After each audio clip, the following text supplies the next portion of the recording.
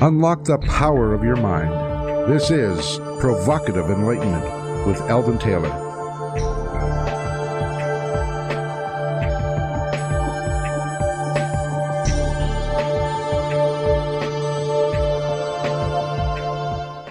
Welcome and thank you for joining us today. The next hour is devoted to learning something more, not just about the world of shoes and chips and sealing wax, but about how, what, and why we believe as we do. A time for the open-minded, and you're going to need to be open-minded today, willing to challenge some of those old ideas behind what we think we know, who we are, and who we might just become. I'm Eldon Taylor, and this is Provocative Enlightenment. All right, our chat room is open, and my partner Ravinder awaits you there now. You can log on by going to provocativeenlightenment.com/chat. We do have a great chat room, so Ravinder, tell us all about it, please. Yes, we do have a great chat room. Actually, we have a great group of chat roomies, people that come in regularly, offer up their insights, entertain us a little bit sometimes too, but it's always very stimulating conversations. So do come in. That is provocativeenlightenment.com/chat. Okay, now, normally we don't take calls because the show is a 1-hour show. It goes by very, very rapidly. But I'm going to alert you all out there today. If something triggers you, we're more than happy to take your phone call. So this will be a little different show. But first, in this week's Spotlight, I wish to draw attention to the nature of some of our psychological mechanisms. I often write about the automatic nature of action based on unconscious programs, and indeed, in my book, Gotcha, The Subordination of Free Will, this is fleshed out in such detail that one reader reported this after reading the book, quote, "It seems that almost everything we do is programmed in one way or another and comes from unconscious conditioning, more than rational thought. And whereas I am a professional psychologist, I am aware of this. I never before beheld the total picture as you illustrate it in your delightful but sometimes scary book," close quote. That said, one of the factors I failed to discuss in Gotcha has to do with emotion. So please allow me to add that now. Research has shown us that emotion is a critical factor when it comes to thinking. Consider this. Neuroscientist Antonio Damasio worked with a patient he named Elliot. Elliot suffered damage to the central portion of his frontal lobes, an area associated with judgment. Elliot passed several cognitive tests with flying colors. His memory and reasoning abilities were totally intact. However, his life was in ruins. He could not hold a job. It turned out that Elliot had become a perfect stoic. There was absolutely no emotional anything involved where Elliot was concerned. He held his highest achievements and lowest actions with the same regard, no differentiation whatsoever.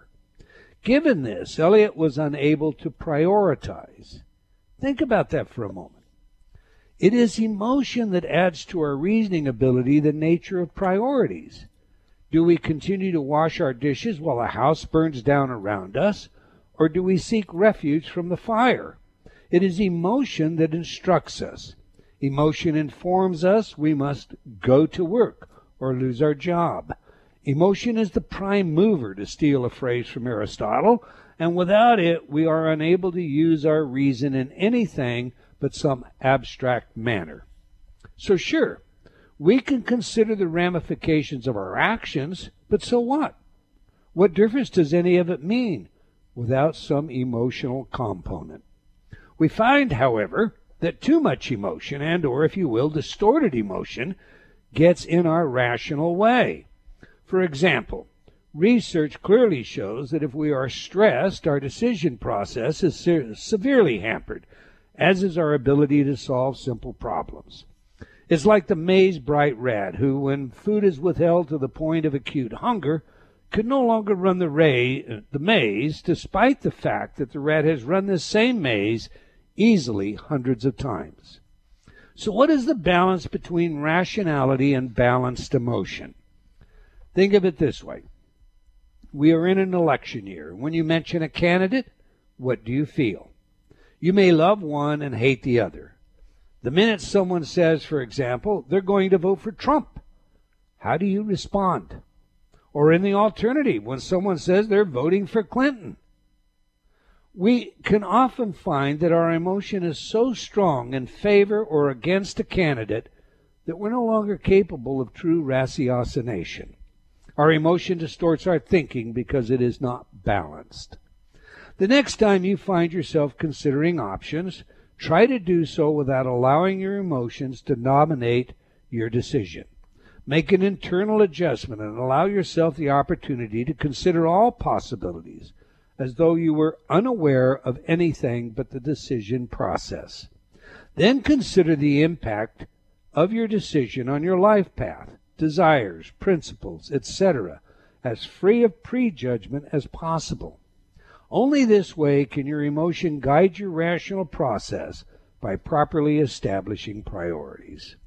Sound bites are not priorities unless you accept them.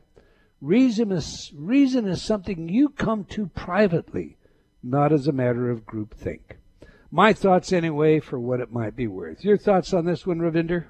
I think that's all really interesting. I mean, you're once again saying we need to take some time to think about what it is we're thinking about and don't just accept ideas out there and think about the why questions. You have that in Gotcha. Wasn't there that research that was done where if you had to ask yourself if you had to answer 3 why questions for your decision, then it tended to make you more moderate anyway. So that would directly speak to what you were just saying, especially this election year when, you know, Emotions they're both so extreme. Yeah, it's kind of a crazy one. Okay, every week I read some of your letters as our way of involving you while paying respect to the very important role you play in making this show successful. Last week, our show featured Richard Rowland, and we spoke about hopes in his new book, Unspoken Messages. Larry wrote, I am convinced after listening to you and Richard that horses, probably all animals, must have souls. Loretta commented, this show was truly inspiring. I loved it. Benji wrote, when I see flower buds, I see hope. I like that. Tammy wrote, I really enjoyed your show Thursday. The show confirmed my thoughts on healing experiences with past choices regarding the fear of death and fear itself. When fear is removed out of any situation or thought, it strengthens healing. I recently also am going through naturopathic, looking at Qigong and Reiki, reading positive great books, and I love all your books and have some of your CDs. I've found working with my herbs and diet and a positive flow daily of good information that I have more clarity. I just want to thank you for all you do and your great inspirational and informative speakers. Mary Beth wrote, Richard D. Rowland, thank you for sharing your powerful message and making a difference in our world. I have a copy of her book, and I thank you. Great interview with Eldon Taylor.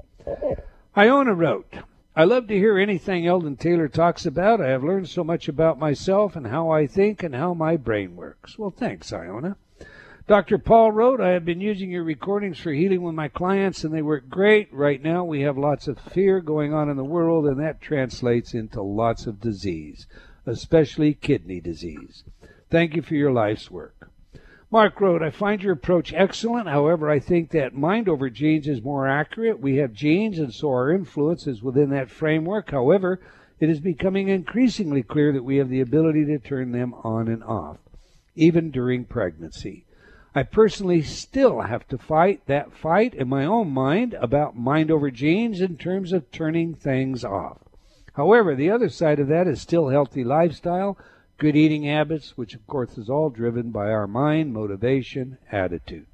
I appreciate your Intertalk CDs and think they are a great tool to help overcome all sorts of things. The problem is getting people to actually use them. You have a point, Mark, and I'm reminded of the old proverb, you can lead a horse to water, but you can't make them drink. How many times have you heard from somebody who got a CD and they didn't play it as was instructed, every day, once a day for 30 days, Instead, they played it once or twice, and then they call you on the phone and say, I've had this CD for a month, I played it twice, and somehow I just don't feel like anything's happening. I know, we did get some interesting responses, but then again, we get some fabulous responses with different customers too. Well, so. Of course, absolutely incredible. All right, the key is nothing works if you don't use it. That's true, okay. Absolutely. All right, that's all the time we're going to take for letters today, but I do invite you to opine by sending your comments to Eldon at eldontaylor.com or by joining me on Facebook. And I want to thank all of you again for your letters and comments. We truly do appreciate you. Now to this week's show. Modern Day Liberalism, Exploring the Psychological Foundations of Disorder, with author J.D. Michke. I'll tell you right up front, this show promises to be a bit controversial, to say the least. For the book we're discussing today, Modern Day Liberalism, proposes that not only do people have their heads in the sand with regard to the real world, but liberalism has gone so far as to be considered a disorder due classification in the diagnostic manual. Indeed, today's guest views modern liberalism as, and I quote, a distorted emotionality that brings about disastrous results, close quote. But with a caveat, we'll have him define what he means by modern-day liberalism. So let me tell you a little about today's guest. J.D. Michke has an extensive educational background in the psychological sciences, holding a bachelor's degree in psychology, a master's degree in psychological counseling, a bachelor's degree in metaphysical science, trained and certified as a practitioner of hypnosis, and a member of the National Board of Certified Clinical Hypnotherapists. J.D. currently offers workshops and presentations to groups under the title of The Primary Human Emotions and the Structure of the Personality. So on that, let's get him in here. Welcome to Provocative Enlightenment, Mr. J.D. Michke. Eldon, thank you so much. It's so indeed a pleasure to have you. I have to tell you, I enjoyed your book, but boy, do you ever run the edge with this one. So you heard today's spotlight, and your book is more than a little controversial, so tell us, have you lost friends or been called stupid and the like by others over your work due to emotional bias rather than cool-headed rational thinking? I mean, the title itself is a bit inflammatory, isn't it? Well, I'm sure I've lost some friends, but it's controversial nonetheless. Yeah, certainly it is. Anyway, I've noticed that there is a great deal of synchronicity in the air. And, of course, you know what that is. Carl Jung talked about synchronicity, which is a various number of events of the same nature sort of converging at the same time. And so just this past week, I've heard at least 3 times on the news media that people need to get their head out of the sand. And I believe that Ben Carson actually said these words, so that took me by surprise because I don't hear people say this. And so I thought, well, maybe they have a copy of my book, or what's going on here. But well, you never know. Yeah. But you're a healthcare professional, so you knew you would alienate many when you wrote your book. Why write it and risk soiling your brand? Well, it's a matter of stating facts, Eldon. There's an old adage that maybe people have heard from their grandmother, their wise old grandmother, and the grandmother said, hey, if you can't say something nice about somebody, don't say anything at all. Mm-hmm. Well, in this case, if I can't say something nice about someone, the least I can do is state facts. So that's sort of where I'm coming from. But I've always been somewhat of the scientist when it comes to studying human behavior. And so I've always looked for facts. And so I'm going to present the facts and let the facts take us wherever they go. Now, a lot of people may not like the facts, but they will have to deal with that. That's not my responsibility. Okay, well, and that's why you earned a way onto this show, is exactly that kind of attitude where, okay, we're going to look at some facts. But before we do, I think what we need to do is examine your proposition that liberalism is a psychological disorder. And to do that, we need to define both liberalism in the way you're using the word and psychological disorder. So begin. Please define liberalism first. What do you mean by this? And are you addressing the Democratic Party when you say it, or is this a broader piece of paint than that? Well, let's take liberalism. Now, if someone looks at the classic definition of liberalism, I mean, just to break down the word, we have the word liberty. Now, that all sounds good and well. You know, liberty, equality, fraternity, and all that good stuff. I mean, that's all fine and well. But somewhere along the line, liberty has become distorted and abused to the extent that dispensing liberty has become the role of the government and authoritarian governments. And so they are the ones who, it appears to me, choose to dispense what liberty is. And unfortunately, oftentimes this goes contrary to really good sense and logic and so forth. Okay, I guess I want to pursue this a little bit, make sure that I'm clear. I had a conversation earlier today with Ravinder, and we were talking about a book that she's reading. It's called Three Swans, and one of the characters in this book, a Chinese woman, is talking about her life, and her life, for all intent and purposes, at that point, is under Mao Zedong and the revolution of the peasants, and of course the entire idea there, and she accepts communism, is that what we want to do is, this is a peasant revolution. We want to see that everybody has the same thing. We want to share alike at all levels. And any student of political science knows that, you know, during Mao's reign, his military personnel wore the same uniform. There was no indication of rank on those uniforms, as a case in point. So this was an era of uniformity, if you will, share alike again. Okay, now that was the idea, and of course she was attracted to that idea because she was coming out of being a peasant, not having anything, and you know, as we discussed this, Ravinder indicated to me that she thought all these rules that they had in place about, you know, how they behaved at that time were perhaps, you know, improper. I mean, why would you have those rules? And I suggested to her that protocols are really important. I remember when the protocol to address someone as Mr. or Mrs. or Doctor broke down, and we got, everything is on a first name basis. And of course, as soon as you go to a first name basis, well, then everything is equal. And as these protocols begin to break down, so does the principle of respect. And then that infiltrates at even further levels. So if I'm understanding you correctly, you're basically saying liberty in your definition, it does not include any kind of a notion about disrespect or share alike, or we're all entitled to, but it's been perverted to mean that. Did I get that right or not, J.D.? Well, there is in our culture, I perceive this sense of entitlement, and I think people have not earned it. But yet they believe they're entitled to it.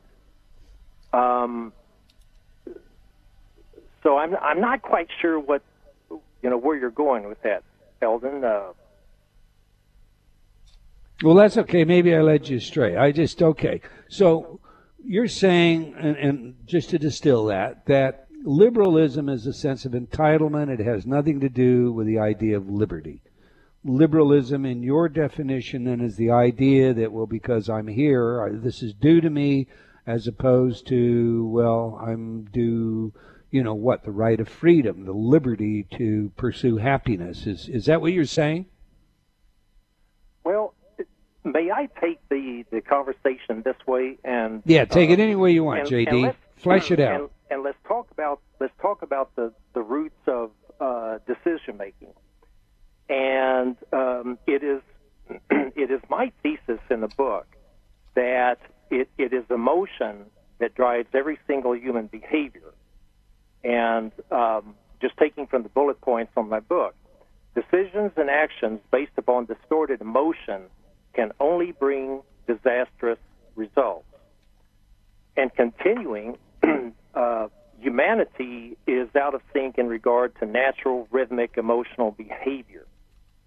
How so? And so these emotional disharmonies that we see manifest from the liberal point of view are a result of these disharmonies.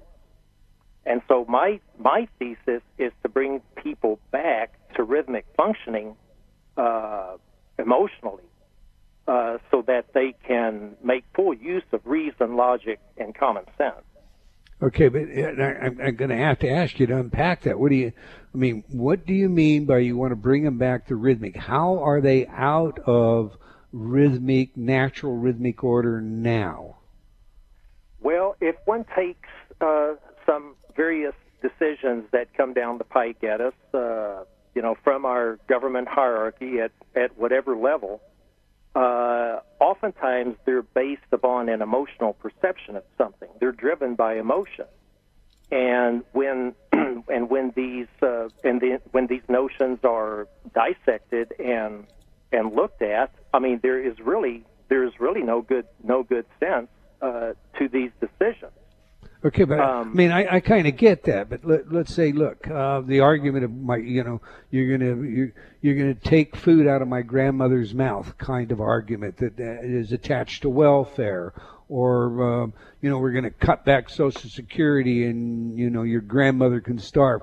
Those kinds of arguments, they're emotional, but Social Security is also a necessary net, is it not? I mean, these people did pay into it, and isn't welfare also that? So emotion does have a place, doesn't it? Well, nowhere do I advocate taking Social Security out of the mouths of the old people. That I don't do. No. I'm not saying that you do, but emotion's what drives the politicians to put these arguments on the plate that then later come down out of Congress or out of the administration as the rules you're talking about, isn't it? Well, we have to look at their motivation, and generally their motivation is looking for a vote. And what they want to do actually is create fear in the masses and instill fear to get the vote of the people. And of course, if the people succumb to it, what are they going to do? Well, they're going to vote for these same politicians.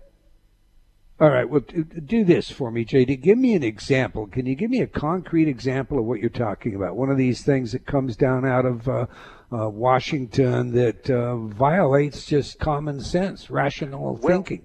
Yeah. Let me. I'll draw from my very roots, Eldon. Okay. Now, my roots are in Texas. I grew up in Texas, and I grew up in a small town in West Texas. And actually, your listenership can Google it. It's Harrold, Texas. Now, what came down the pike recently, of course, our president mandated that public school restrooms should be open to transsexuals. Okay, now 0.3% transgenders, yeah. Mm-hmm. Yeah, 0.3% of the population are transsexual.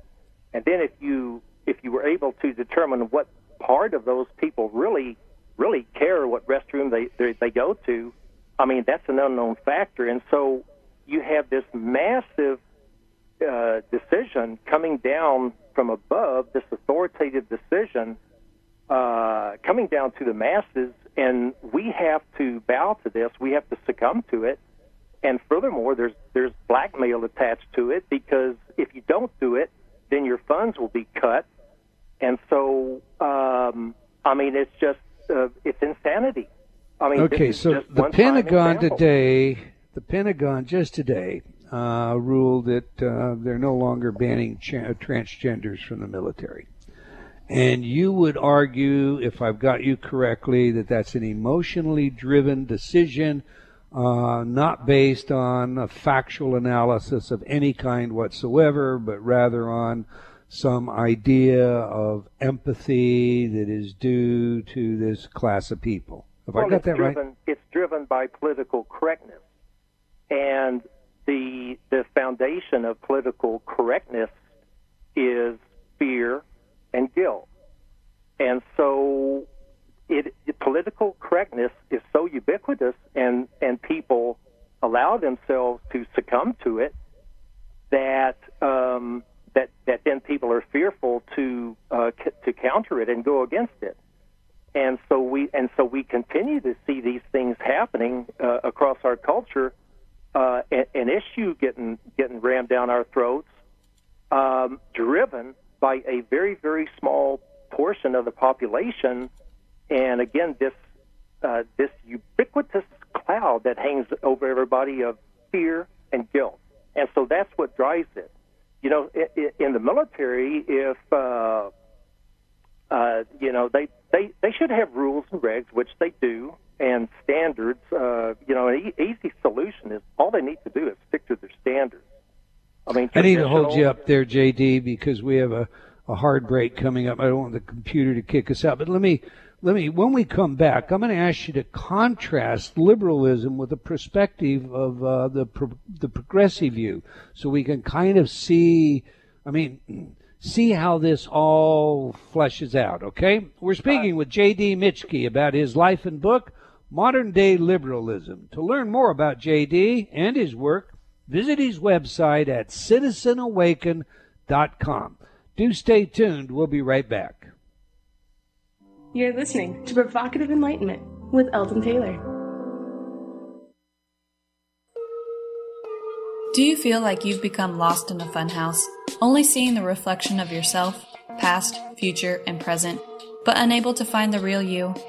I invite you to step through the doorway and onto a pathway leading to understanding of your mind, your choices, and the influences that surround you.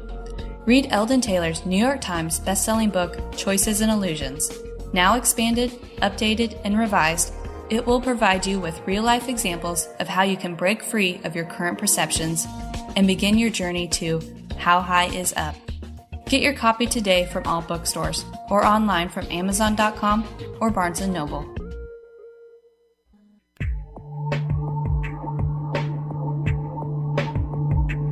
Unlock the power of your mind. This is Provocative Enlightenment with Eldon Taylor.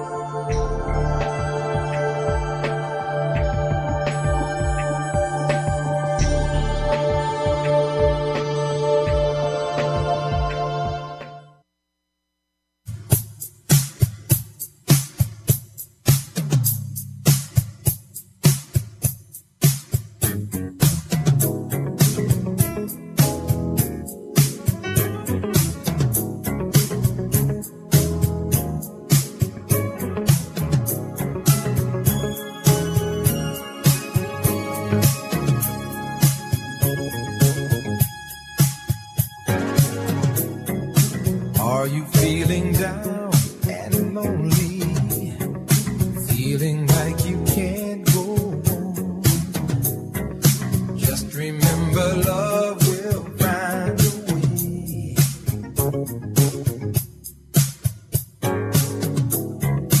Tell me, are you going through changes? Time seems like it's passing by. Just believe that love will find a way. I see the tears you cry. I see the pain that's in your eyes. So many times you were so lonely, and no one seemed to care. But if your hopes for your tomorrows are drowning in your sorrows, know your heart will show you the way.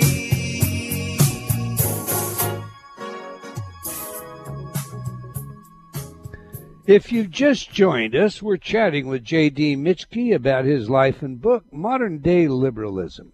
To learn more about J.D. and his work, visit his website at citizenawake.com. Now, we ask our guests for their favorite music. Music psychology is a new hobby of mine. It's a field of research with practical relevance in many areas, including investigations of intelligence, personality, social behavior, and we often get a fair amount of self-disclosure from our guests by the music they choose. With that said, all right, we just played some of Lionel Richie, Love Will Find a Way. So please tell us, J.D., how does this one instruct us about who you are? Hi, Eldon. Nice to be back. Well, let's go back to 1983. And prior to this time, I had an interest in paleontology. And so I'm making a cross-country trip, and I stop into the Petrified Forest in Arizona. And many of you may have been there. And so this is in April. They had just had some nice, cool showers, and the conical shapes of the terrain, the old ancient petrified clays, were of all of these magnificent colors, the purples, magentas, and so on and so forth. Right. And so anyone who's been there will know that the trail is actually a 17-mile road that traverses through the park. I had to be the only person there.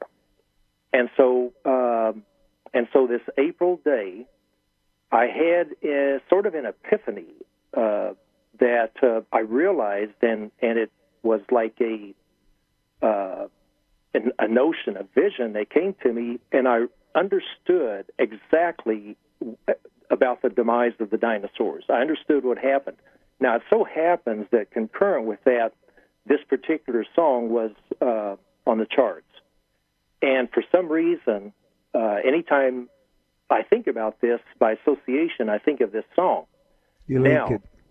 Now, there's also a connection with that in my book.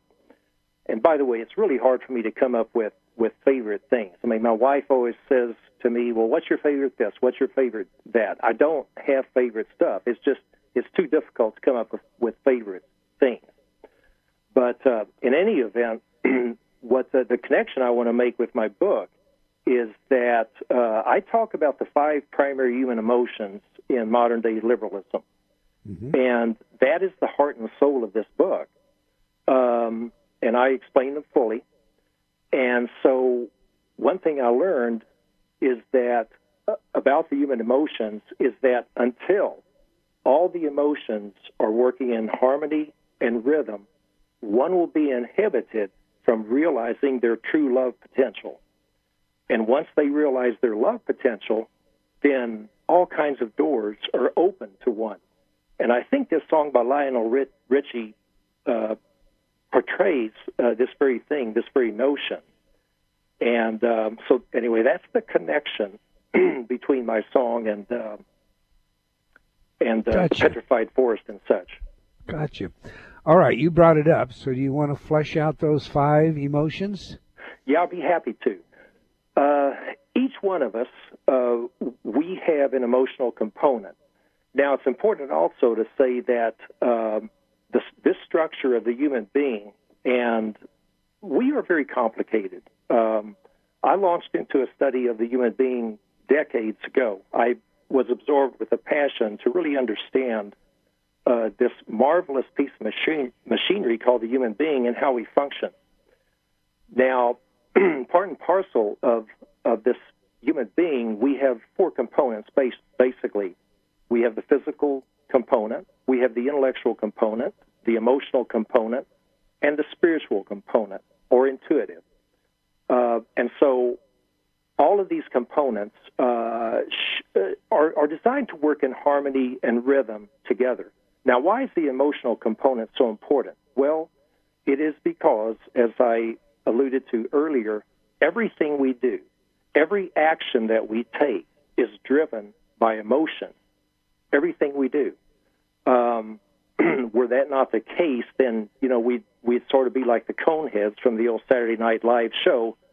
Everything was monosyllabic, and there was no voice inflection and none of that. And so right, that was the point of today's spotlight. Right. And so we only have 5 emotions. We only have 5. And these very emotions begin to function as early as 6 months of age. And they're set in motion, and they are working. And I'll name those emotions. Let's start with fear. Okay, fear is an emotion that essentially guarantees our survival and self-preservation. We are only born with 2 fears.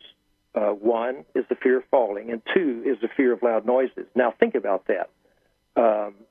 All other fears we have, we learn.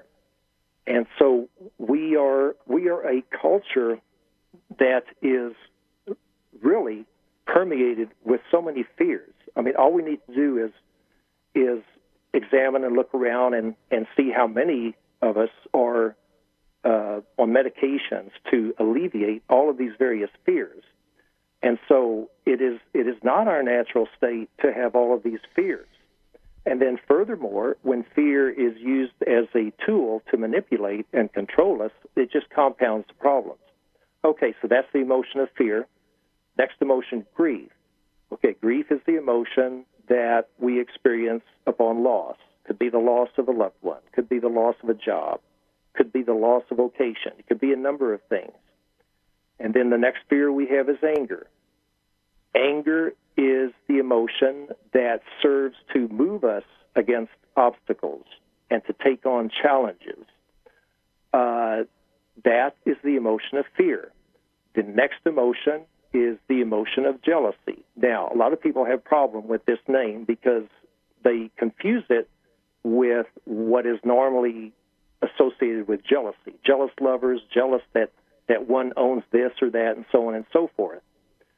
But that's not the case. If you break the word down, you derive the word zeal.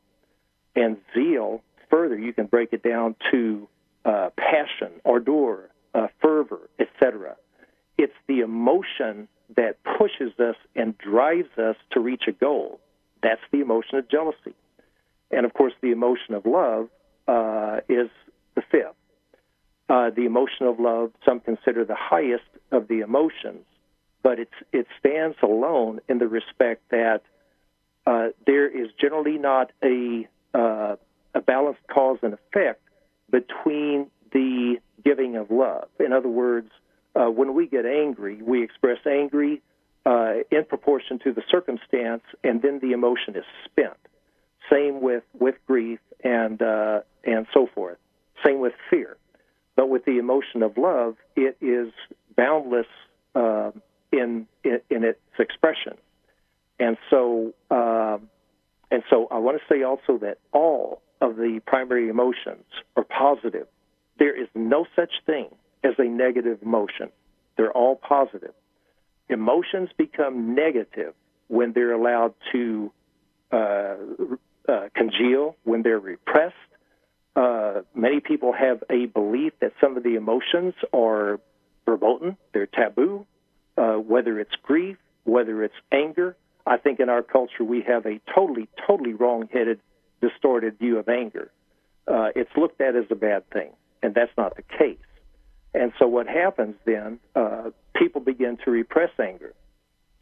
And this marvelous piece of machinery, the human being, is so designed that if there's an imbalance, if something needs to give to adjust it, nature will find a way.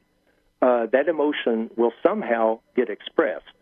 It's like when we're hungry, we eat. When we're tired, we sleep.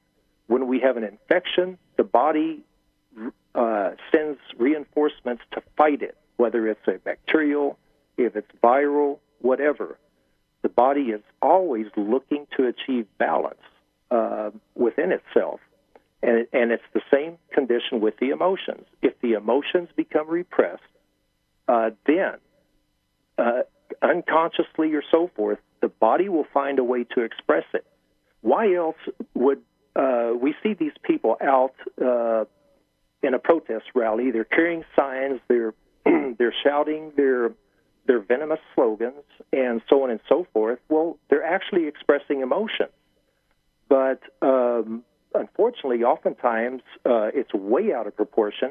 They don't get to the real bottom, the cause of their emotions, and rather than achieving something positive, all they do is destroy and hurt and kill.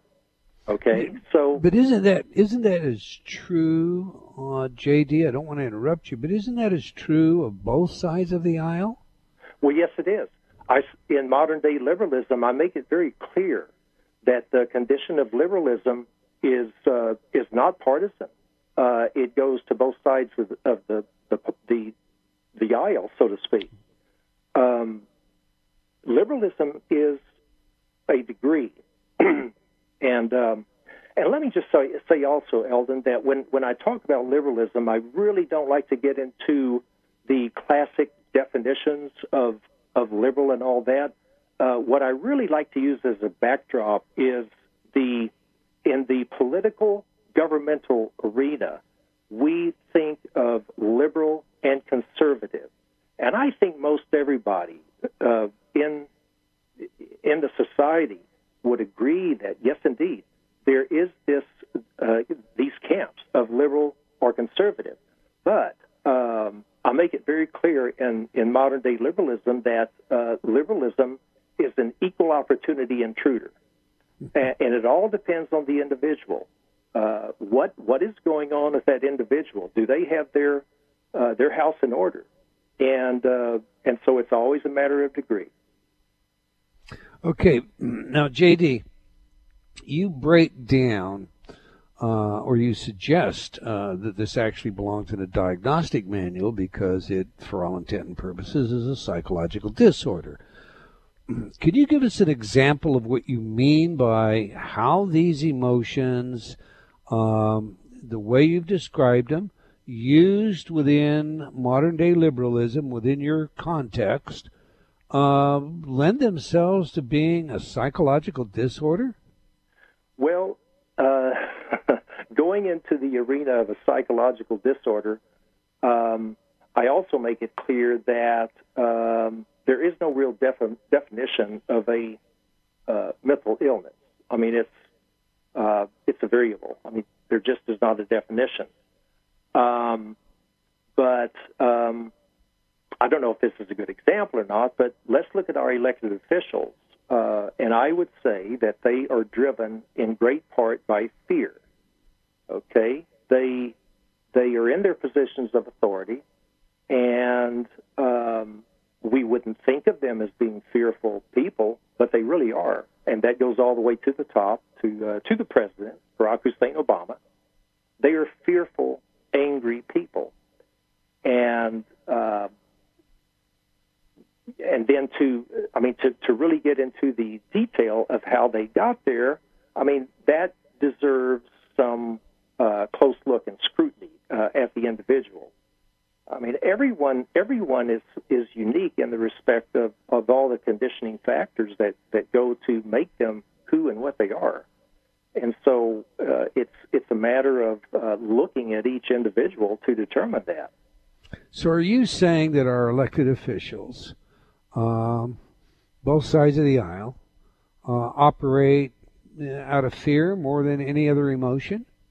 Well, I mean, these are general statements, but yes, I mean, they're very fearful. When we look at the exchanges within the Republican Party, the attitudes against Donald Trump, let's say, for example, they shift. I mean, one Republican 1 week will say one thing, and then the next week he'll change positions. And so they're all motivated by, part of that motivation is fear. I had a politician once tell me, our first duty once we're elected is to get reelected. It isn't to do anything else. That's right. So are you equating the fear when we see, these decision changes, these wild swings of support one day and no support the next day and support the following day? Are you saying that they're monitoring the polls, they're paying attention to their reelectability, and that's the root of their fear? Both of those things, the polls, their reelectability, it could be their monetary gain. A lot of things come into play. And so then the citizen across America, what you have to ask is whether or not these people are really serving your purposes. And the answer is no. Of course they're not. They're serving their own purposes. Okay. Your book covers so much. This could be a 4 or 5 hour program, but I'm glad you made it clear that liberalism can affect both sides of the aisle. However, there are some principles that you assert in your book that would seem to be rather conservative. One of those is the idea that, quote, some issues deserve a steadfast position, close quote. Okay. Do you therefore believe that values are not relative, or do you subscribe to the idea of cultural relativism? No, I do not subscribe to cultural relativism. There are some things that I believe are perennial. They are enduring. They are universal, and they are steadfast. For example, when it comes to this issue has never been so much on the forefront of people confused about their sexuality. Well, come on now. I mean, there have to be some standards of some sort by which people can figure these things out. But we see cultural relativity.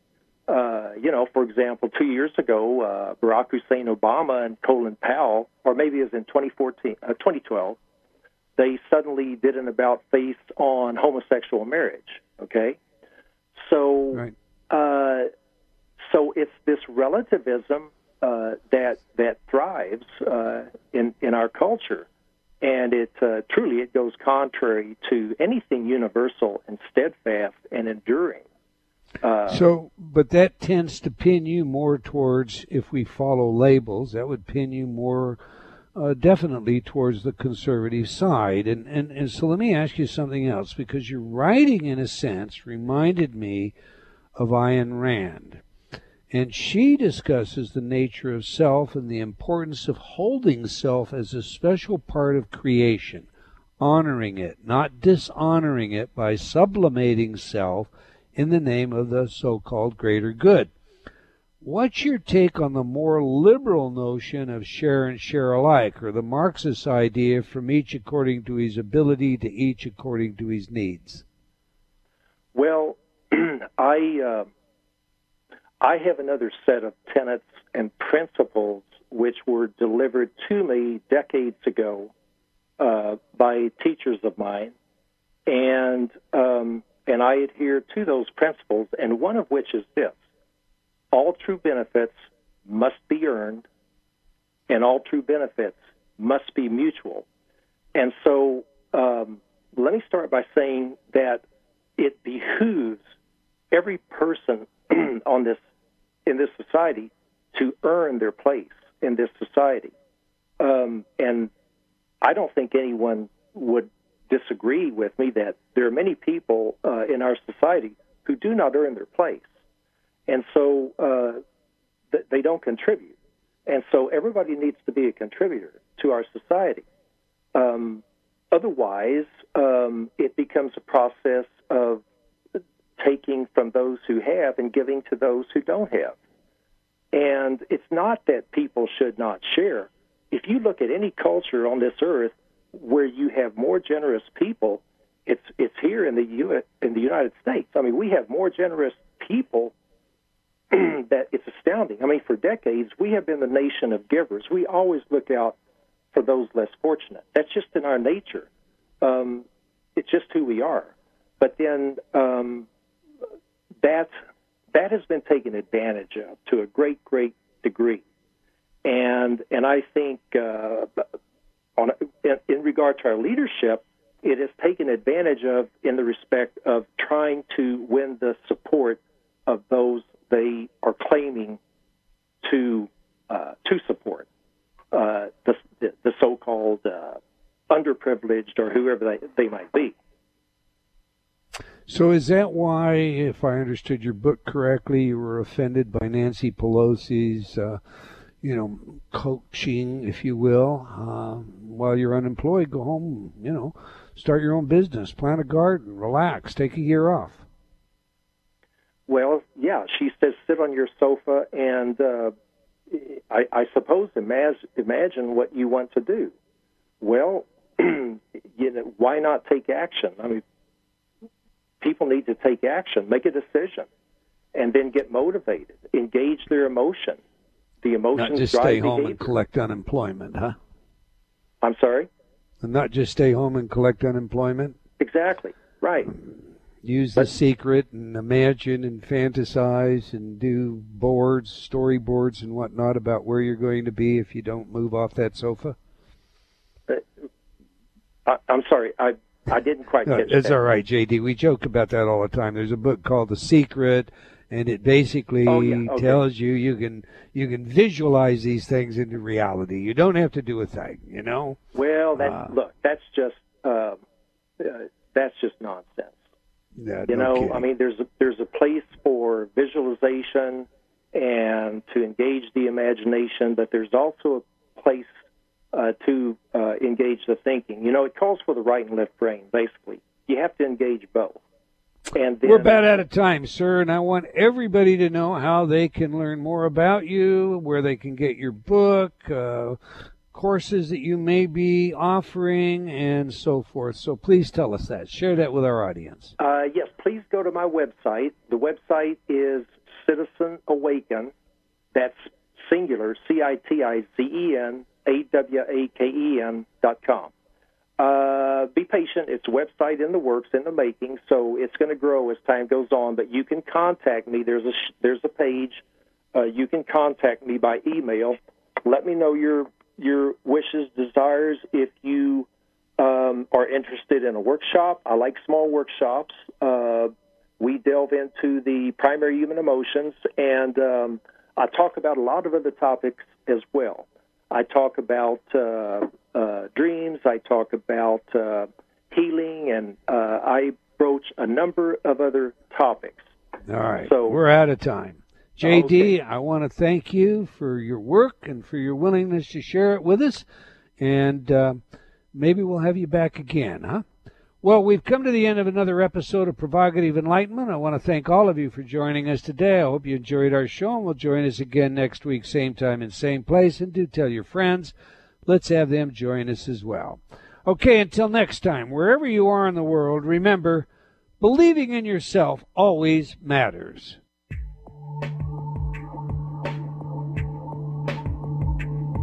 Provocative Enlightenment has been brought to you by Progressive Awareness Research and other sponsors. Provocative Enlightenment is a syndicated show and appears on other networks. For a schedule of show times, visit provocativeenlightenment.com. If you're interested in becoming a sponsor, write to Eldon at eldontaylor.com.